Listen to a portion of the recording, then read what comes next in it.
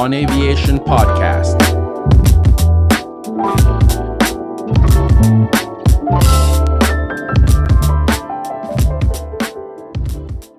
All right. Hello, everyone, and welcome to another episode of the On Aviation podcast. I'm your host, Orlando Spencer, and with me today, as usual, is Daniel and Zioka. And today, what we want to talk about is central bank digital currencies and the possible effects on the aviation industry, right? So before we get started, Daniel, go ahead and kind of give your own preamble to this topic as well. Right. Yeah. So I think CBDCs have been pretty much something that not many people are quite familiar with. To be honest, this is something I started looking into at the beginning of the year after it started trending. I got to realize that it's actually being adapted across the world by some countries. We're pretty much a little bit late on having this kind of system implemented in the U.S., but I don't see much good of it, to be honest. I just think it's a means for the Fed to make printing money much easier, and also having some sort of control. But yeah, that's my thought, Orlando. What are your thoughts? And yeah, we're gonna dive right into it. I think I'm in alignment with you on that. I'm in alignment with you on that. Let's first go ahead and define kind of what are CBDCs, what are central bank digital currency. And the first thing we want our listeners to know is that central bank digital currencies are not to be mistaken for cryptocurrencies. They're not the same thing. They're different. Okay? Right. Cryptocurrencies are built on the blockchain. They're built with a certain ledger structure. They have a certain way of validating who owns how much amount of the cryptocurrency. And in the case of Bitcoin is limited to a certain amount of coins that could ever be mined, which controls the supply of coin, which also controls inflation. All right. And so in essence, over time, if a currency like a cryptocurrency like Bitcoin is used, you'll have slow deflation over time, meaning a reduction in the money supply relative to goods and services, which means that as you earn more, you spend less. And it's almost like the 17th, or say the 19th century, when everything was going good, but the middle of 19th century on up, when things were going good in the United States, you had price reductions where the productivity was really good and the supply of money was relatively stable because it was pegged primarily to gold. And so that's what you primarily see there. As for central bank digital currencies, they're using the terminology, but they're not the same thing because they're really a digital form of already fiat paper money. And fiat mean by decree. We say it's money, so it's money. All right. And not just that, the government say this is what we're going to use as legal tender, so you use it. But people also have faith in the thing as well, so it's being accepted. So that's how you should look at central bank digital currency, as just a digital form of regular money. Now, something to note here is that we already have digital form of paper money. A lot of what we use are on cards. They are not necessarily paper. I believe currently right now, it's only about 2% or so, if my memory serves correctly, about 2% or so of actual money in the economy, say the US economy, is paper. The rest of it is on cards and debit cards and transfers between accounts, and now you have Venmo, PayPal, you have all these things. You actually don't handle cash that much, right? Some places do, but you don't handle cash that much. So in essence, there is already a digital currency. However, it is not central bank digital currency, and the central is the important part. So as we go down to the arguments for and the arguments against central bank digital currency, then you kind of get the idea of why the central part of it is important rather than just having it digital, because most of the money we use today is quite digital. Daniel, what do you think about that? Yes, I think it's pretty much digital. To be honest, it's been a very long time since I handled cash. Especially in California, so many businesses have adapted to using just cards. The only time I only use cash is probably like I think 2 years ago in Pennsylvania when I had to use a laundry machine. I haven't touched coins during ever since. But yeah, I think a lot of things have been digitized, so I don't think this is bringing much difference in that aspect, whereby um, a lot of things are, going to be even more digitized. That's already happened. The main thing that I feel is happening is that there's now not sure if I should call it pivot, but a center for where money is going to pass through when you're transferring. So it feels more of like a means for the Fed to control or see what's happening on the transfers or where money's flowing through. But yeah, that's pretty much what I see right now. I don't think it's adding anything. Again, my friend, I agree with you on that one. And we're going to talk a little bit more about the idea of calling it digital currency, and then it's already digital money already, and what that means for possible implementation. We'll talk about that. But what about the arguments for central bank digital currency? Now, we wrote two articles, right? Last week we wrote an article about, we titled Central Bank Digital Currency, Net Positive for Aviation. We asked the question, is a net positive for aviation? And the argument that we laid out there through another piece that Daniel Lakayahe did was that central bank digital currency is not good, all right? And then another one we wrote, we promised that we're going to write another one, and we were hard-pressed to find a lot of articles saying that this thing is a great thing, all right? And we found one from the World Economic Forum, and some people like them. I'm not sure. Not a lot of people like them. They get a lot of backlash from what they're trying to do. You'll own nothing and be happy. Let's eat bugs and all that good stuff. We don't know. So they had some concerns too as well in terms of security and so on. But for the most part, they think that this is a great thing. Okay, they think it's a good thing. Mm-hmm. And so the argument for CBDCs is that you can better control the environment, the economic environment, because you don't have the middleman, which are the banks, and you can finely tune where you want to put money in terms of monetary policy. Right. And so you'll reduce the risk of recessions because you can manipulate the monetary policy down to the finest granularity, so to speak. And I think that's what the big thing for it is. And that works well for government, that works well for central government, that works well for central planners. But that doesn't work for the market very well, because the market cannot plan when one person or a group of people are trying to just move this thing up and down. We've tried it with interest rates. It doesn't really work out very well. And so the argument against is using the same point, that if you can control the money supply, it is the money supply in the first place that's causing the problem. It is the monetary policy, rather, that's causing these problems. The manipulation of the money supply that's causing these problems. And so by manipulating the money, by being able to even greater, in a greater way, manipulate the money supply, you'll have even more boom and bust. You'll have even more malinvestments. You have even more problems, because at the end of the day, and what I believe is that you can always manipulate the money. You can always push money out. You can do this. But the one thing that no one can control is the behavior of people, unless you put them under servitude. You can't control their behavior. Yeah. So you can put money all you want. You can stimulate this, you can stimulate that. But once people lose faith in something, you just cannot control them. So the people is the equation that central planners and all these different things, CBDCs, whatever it is, always have a problem with. And so what you notice, which we talk about implementation, is the ideology.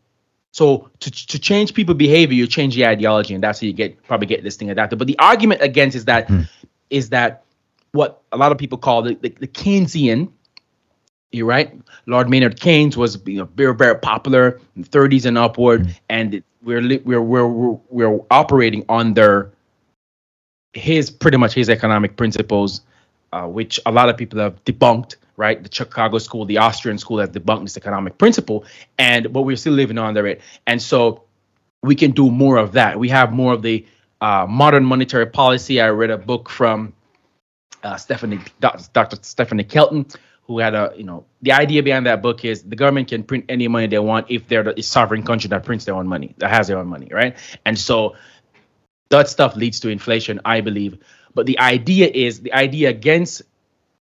argument against rather CBDCs is that CBDCs will cause the Federal Reserve and central banks to manipulate the money supply even more, which will cause even greater problems. It seems as if it's going to solve stuff, but it's going to cause greater problems. So that's the argument against. Another thing that's going to happen, what they're trying to do, is getting rid of the banks. Because here's what happened. If COVID lockdown, let's take 2008. COVID was a little bit different. Let's take 2008. 2008 banking crisis, the economic crisis, the Federal Reserve punched a bunch of money through the government and Treasury, put a bunch of money in monetary fiscal policy, put a bunch of money in the economy, or give the banks a bunch of reserves. But the bank didn't use those reserves. The bank didn't lend out the money because the bank felt like, we're not going to lend out this money. These people can't pay back this money, so they're going to lend out the money.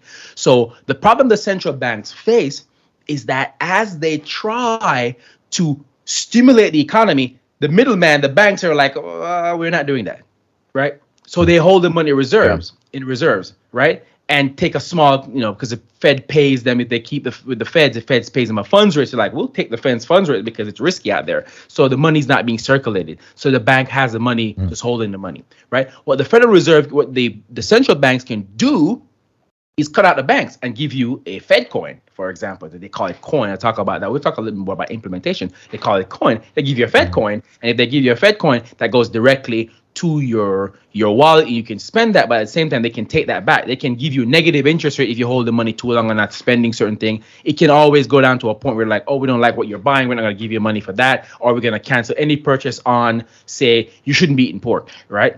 As an Adventist, right? They say you shouldn't be eating pork. And you're not going to buy pork. And so every time you go to buy pork, then the coin don't work. So because you can manipulate the coin because it's completely digital. So those are the arguments against. But the thing, though, is how could this be implemented in the U.S. economy? So the first thing that a large number of people don't, as I've said before, they're very wary about this stuff, right? We have all the problem with the printing of money already. Once we came off the gold standard, once we closed the gold window in the 70s with President Nixon. We just been on a paper standard, and we've been we've been experiencing inflation the whole time. And so, people just don't trust this stuff. So how do you do it? The first thing is that we've been using digital money for a long time. Venmo, PayPal, Zelle. We've been using, especially with PayPal, started at Zelle, credit cards, debit cards. I think Sweden, those guys don't even use money. They don't want to take your money if you're in Sweden, right? I believe it's Sweden, right? And so people are used to that. Now, then you name it digital currency. It's familiar, it's hot, it's popping, it's a Bitcoin lookalike, it's an Ether lookalike, right? It's an Ethereum lookalike, so it could work. So you blend those two together, right? But it's not, as we said before, it's not Bitcoin, it's not cryptocurrencies, right? But they're using that as an implementation. So the idea would be to slowly roll this stuff out. The Federal Reserve talk about doing a pilot project. I believe it's Citigroup and Wells Fargo is going to be doing this pilot project. Just to talk a little bit about folks who already have this going. China already got this going. The Caribbean is all the way in this stuff, right? Right. So Jamaica is already in this stuff. A lot of the other Caribbean countries are already in this stuff, right? So they've already set up shop with the central bank digital currency. And you find the Caribbean will be one of doing this a lot more because they need to manipulate their money even more because the economy slump is been in a slump in the Caribbean for decades, and they're struggling with their money supply and all that good stuff. So they're definitely gonna want to do that. So we'll see some people that the Federal Reserve is saying, we're going to do a pilot project. We're going to see how it works because they know the Americans are not for that for the most part. However, how they'll roll this stuff out is, one, with the cues we talked about before. You're used to digital money already. Okay, money on plastic, money on screens. You're used to that stuff already. Oh, we name it. We give it a name, right? We give it the digital currency name. Fine, good. So it's familiar, okay? So that's how you transition people, right? You take the familiar, you take something you're used to, and you transition to something new, right? You see us do that in our products as well when we're working with our clients. They're working with the old system, and we need them to get on a new system that is better for them, but their mind is still stuck in the old system. Well, so what we do, we help them to transition by giving them something familiar but new. All right, and that's one of the reasons why you see the Apple keyboard on in your iPhone. It still has a QWERTY screen. It still does have a QWERTY screen. Right. A QWERTY keyboard. QWERTY keyboards are inefficient, completely inefficient, right? And so, because it's inefficient, right? What Apple does is put AI into the thing to allow you to type a lot better. But they tried changing the keyboard, it didn't work. They just keep the old keyboard. So that's the idea: get you to a better system, but keeping the old standards. So that's what they're gonna do with this thing. All right, in terms of moving it forward. But before I move on, I want to hear your thoughts about the implementation itself and how they do it. But before I let you go real quick, let me talk a little bit about when is the best time, and maybe I'm putting ideas in their head, but when is the best time to roll this thing out? You have the ideas about digital currency. It sounds good, it sounds familiar, and you're used to digital money. How they'll roll this stuff out is wait for an economic crisis. And say, oh, we're going to give you a stimulus money, but this time it's going to be on a Fed coin. Get your Fed coin. And so people get used because they need the money, so they get used to spending it that way, doing it that way. I do not, in the long run, see much resistance to this stuff from everyone. Given how the strategy for rolling this stuff out will be, right? But let me turn it over to you to hear your thoughts a little bit more about this. Yeah, I think I have the very same thought. I do not think people are going to resist this. And I feel like the only reason, as you mentioned, the only reason they're doing this right now is because of the kind of economic situation we were in. And now that things are looking like this, they're probably thinking that it's probably good that we should have this in place so that next time if it happens, they have probably a lot better control of how the economy is going to is going to react. So I don't think people are going to oppose this because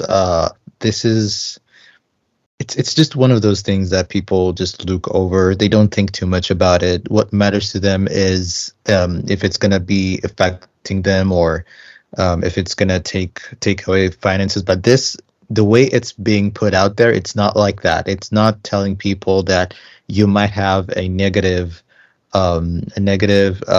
interest if you ever invest in a Fed coin. So I don't think that's something many people will look into, and I think it's definitely going to take off. And all I can do is just hope that it's not going to have a negative it's not going to have a negative effect on our economy. But what I look forward to is just better control of inflation. I'm not sure if they're going to use this to better that. I'm not sure if it's even possible to use it for that. But I do think that tweaking the economy from time to time just so things look good instead of fixing them just makes things worse. That's my thoughts. And I think you have a point there too, right? Because the point you're making is that it may not make anything better. In fact, governments generally want inflation, right? And it is clear that if I owe you $100 and I have the ability to create dollars, if I create another $100, then the $100 you own is worth 50% less. Does that make sense? And so if the government owns trillions of dollars in debt, and then they can print more money, but the purchasing part of the money goes down, they actually are repudiating some of the debt. They're actually saying, they're actually getting rid of some of the debt because the actual value, even though they're paying the same dollar amount, the actual value of the money is lower. So they're actually, in a sense, defaulting on their debt in a sense. But that's another topic for another time. Yeah. So what I'm saying is that if you implement central bank digital currencies and government generally has the propensity to print and spend, is gonna be inflationary. All right, there's a lot of programs to pay for. There's a lot of interest groups need to be taken care of, and there's a lot of stuff that needs to be done. Right. So thanks for that. Our listeners may be wondering, okay, well, how does this affect the aviation industry? And but we've always said this. The aviation industry does not operate in a bubble. It may be regulated. It may have some things that it does a little bit differently from everywhere else, but in terms of an economic perspective, it is still a relatively free market, and it's affected by the market. And so what we see in terms of implementing CBDCs in the industry, it's the same things that we've been talking about earlier. But one of the things that we're seeing, we would expect to see, is that the aviation industry would be even more captive than people going through an economic crisis. And here's why. Right. One, the aviation industry is highly regulated by the FAA, the Federal Aviation Administration, and by extension, the government. And so also, when there's a challenge in the economy, the aviation industry gets a lot of support from the government. The last time pandemic, you got a bunch of money, billions and billions. I think it was $21 billion, I believe, or something around about there, or 60 billion, some number there, right? And so they got a lot of money. Now, in time of crisis, okay, rather than getting the money through the bank, the Fed says, you're getting your money from us, and this will be a part of the Fed coin system. All right? We're getting the money. We need to survive. Okay, give us the money. Then on the other hand, the customers who are flying with the airlines have Fed coins. But the airline's going to say, we don't want your Fed coin. No, they're already plugged into the Federal Reserve System, and they can accept Fed coin, and it's money, so they're going to take the money. So even in the aviation industry, from the consumer point perspective and the business perspective, you can expect that a rollout, if it's done strategically by the central banks, right? If it's done strategically by the central bank, it will be accepted, right? And so while we are talking here, I know our listeners may be wondering, so what side of the fence that you are on? And we'll talk about that as we go on the podcast. We're definitely going to touch that, but we want to make sure that we let folks know that everything we're saying in this podcast also relates to the aviation industry. It's not a bubble.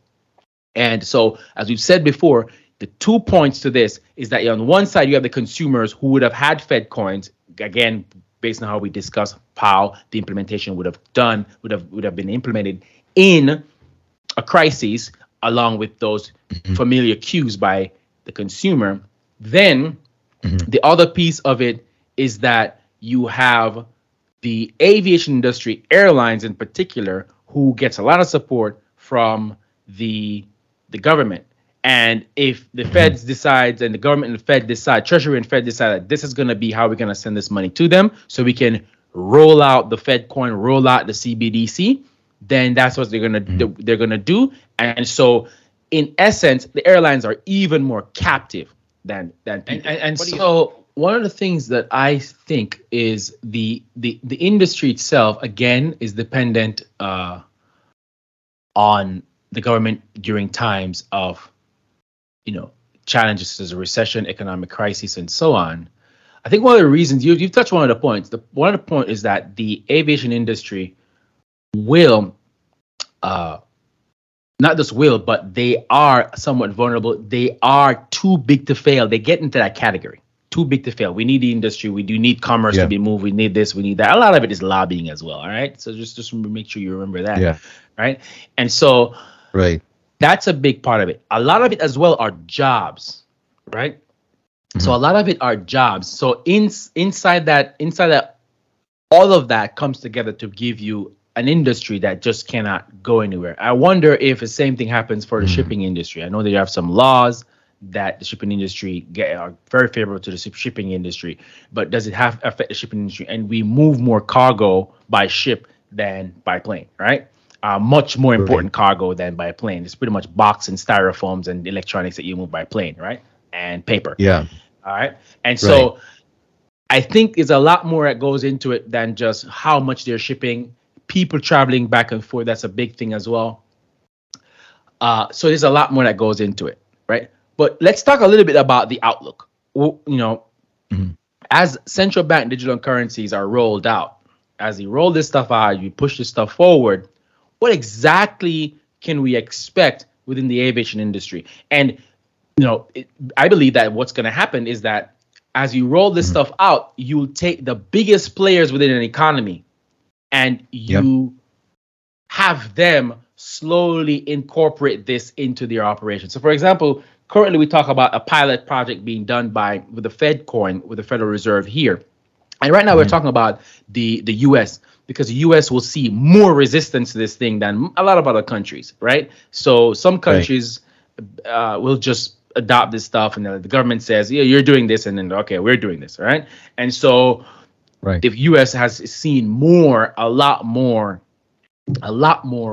resistance, and so to get over those resistance or those points we talked about before, but you use those key players within the economy, the same folks, the same companies that are considered too big to fail are going to be the same ones that get the bailouts and the support. The Fed is going to go back and say, hey, we scratch your back, so our back is itching right now, so it's time for you to return the favor. And they're going to say, okay, Citigroup, Wells Fargo, JP Morgan Chase, or wherever these large banks are, they're going to go to, and they're going to go to the aviation industry and say, okay, airlines, we've supported you on this stuff. Here's what you do. Fed coin, we're implementing this. Start rolling this out in your coupons. Give it away for free, right? Your gift cards. Yeah. Okay. Give it in the gift cards. It's got to be free at first, right? It's got to be stimulating. So it does two things for the government. It stimulates the economy, which they say stimulate, but there's no way of stimulating the economy. Thomas Sowell taught me that you don't stimulate an economy, right? There's no stimulating anything, right? But it, quote unquote, stimulate the economy, and at the same time introduce and percolate, if you will, into the economy the Fed coin. And so that's a way of doing it. Maybe they're thinking about this. Probably there should be smart people, or maybe I'm giving them ideas, but that's how you would do it, right? Now, would this be a good thing? I believe no. Okay? No. Yeah. For the aviation industry, it would not. The very thing that the World Economic Forum article talks about, reducing the prospect for recessions and so on, it actually will exacerbate this. In fact, during say between the entire 19th century, when you had the panic of 1819, and you have a lot of recessions and so on, they got over with quick. Some of them within 3 to 6 months, the economy is back up and running properly. We got into this problem since we had the Federal Reserve, and since it got worse when we came up with the gold standard. So in my view, I believe it's going to be worse. For some folks, it's going to be good, because a lot of the wealth we see in the tech sector is because of easy money policy. So some folks will get wealthy, no doubt. Those who are connected. Yeah. So I think Ray Dalio is pretty good. He has some good books. I was listening to one of his books, The Debt Cycle. I'm reading one of his books, The Debt Cycle, and he talks about the debt cycle and some other things. And one of the things that strikes me is not just the fact that he subscribed to what we just talked about. I think he subscribed to the Keynesian model of economics. What surprised me is that Ray Dalio didn't talk about the fact that Bridgewater is one of the most connected institutions in the country, and therefore they would have access to whatever monetary policy first. And so while we're not chastising anybody, but that's important to note, because those who get the money first benefits, and those who get the last benefit. For example, let's give you a quick example here. I lend you $100. You lend me $100, but I have the ability to print money, and I went ahead and I print $500 more. Okay.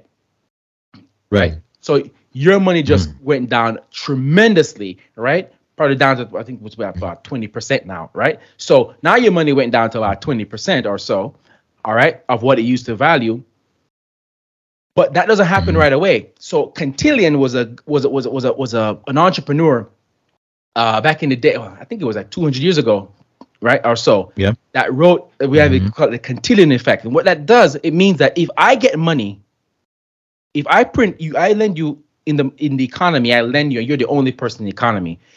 For now, when I lend you the money, $100, and I print $500 more, and 5 other people come in the economy, or 5 other people come in the economy, and I give the $500 to one person. At the moment that $500 go to that one person, say the well-connected institutions, say the Bridgewater, the BlackRock, and so on, right? And again, this is how things work. We're not trying to chastise anyone. When they get the money, the prices of goods and services are still the same. It's only when they start spending it.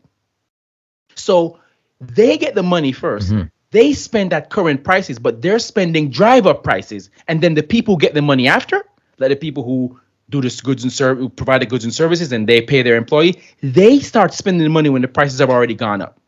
So in an inflationary environment, and inflationary meaning putting more money in the economy, increasing the money supply, those who get the money first benefit first. So I find it pretty interesting that he didn't mention that, because they're well connected in the economy, and therefore they'll get the money first. And that's what you see with the Silicon Valley firms, and for example, Silicon Valley Bank and all these tech firms. They're connected in such a way. Some of these companies, even banks, even have their own account with the Fed. So I mean, they get Fed rates, and getting the lower rate with the Fed mean that you get money at money cheaper, and therefore you pretty much get the money first. And when they get the money, and then they spend the money in the tech stuff and doing all these things, they benefit a lot more. They get the wealth, they get the benefit of it first, and then afterward, right? It's like gradual. It's like, it's not just one. You spend the money now, and then the next person just see massive inflation. It's slowly. Next person spend it, the price goes up even more. Next person spend it, price goes up even more. And so that's what I believe happens with some of these firms. And so you've got to think about it that way when you think about some of these things that you see happening in the markets, and what happens there. Now, for example, say the aviation industry and the airlines, they get this money and they say, okay, we're going to pass this through to our customer through gift cards. Okay, great. The customers love it. Wow, this is great. They get the money. They put the money in the economy first. And passing the money through gift card, it's not free, because they'll tie the gift card to some kind of promotion or some kind of thing. Right. So you have to fly. So they're spending that money. So when they spend that money in the economy, and then the consumers get that gift card, spend the gift card, then the gift card that rolls back into employees' pay and all that good stuff. And then what happens is that the price goes up. But when the airlines get the money, prices were relatively the same what they were the instant they got it. Okay. And by the time it started getting spending them in the economy, then prices start going up. So that's called the Cantillon effect. And so you can expect that to happen, right? So those who are connected will still do good.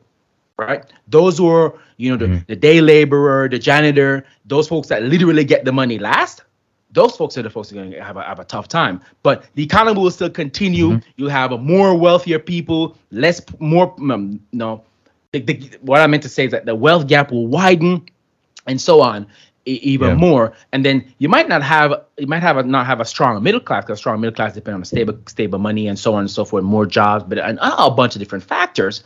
But what I'm trying to say is that those who get the money first benefit more than those who are connected, right? Whether you think that's good or bad, that's you. I can give you my opinion, but you have to make your own decision as whether you think that's good or bad. Some people might think, well, heck, it's best to just work my butt off, get connected, and get to where I need to get the money first. Since we can't control these people, we're just going to get the money first. Okay, more power to you. You just got to think about where you are, how you look at things. There's a saying that I was raised with: early bird catches the worm, right? The banks. Yeah. And these connected institutions, hedge funds, and say, for example, the airlines now getting this Fed coin, they're well connected. They're early bird. They catches the worm. They catch the worm, right? They're good. They catch a worm, right? But I also add to that, when I used to hear that as a kid, even as a kid, I'm like, this doesn't make sense. Because if you're early bird and you catches the worm, what happened to the worm?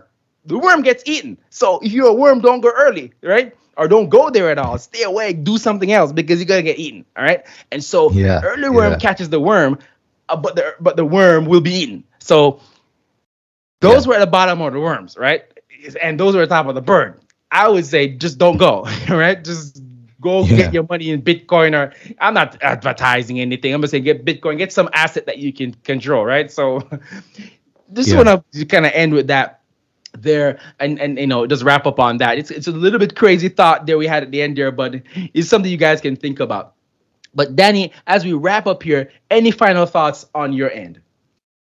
No final thoughts, but I'm just looking forward to see how this goes. I'm not sure how long it's going to take for the government to enroll, or the Fed to enroll this program, but I'm just curious to see how this is going to turn out. I'm curious to hear what the audience has to say about this. Absolutely. Absolutely. All right. Thank you, Danny. And with that, folks, that wraps up another episode of our podcast. We kind of got a little crazy at the end there.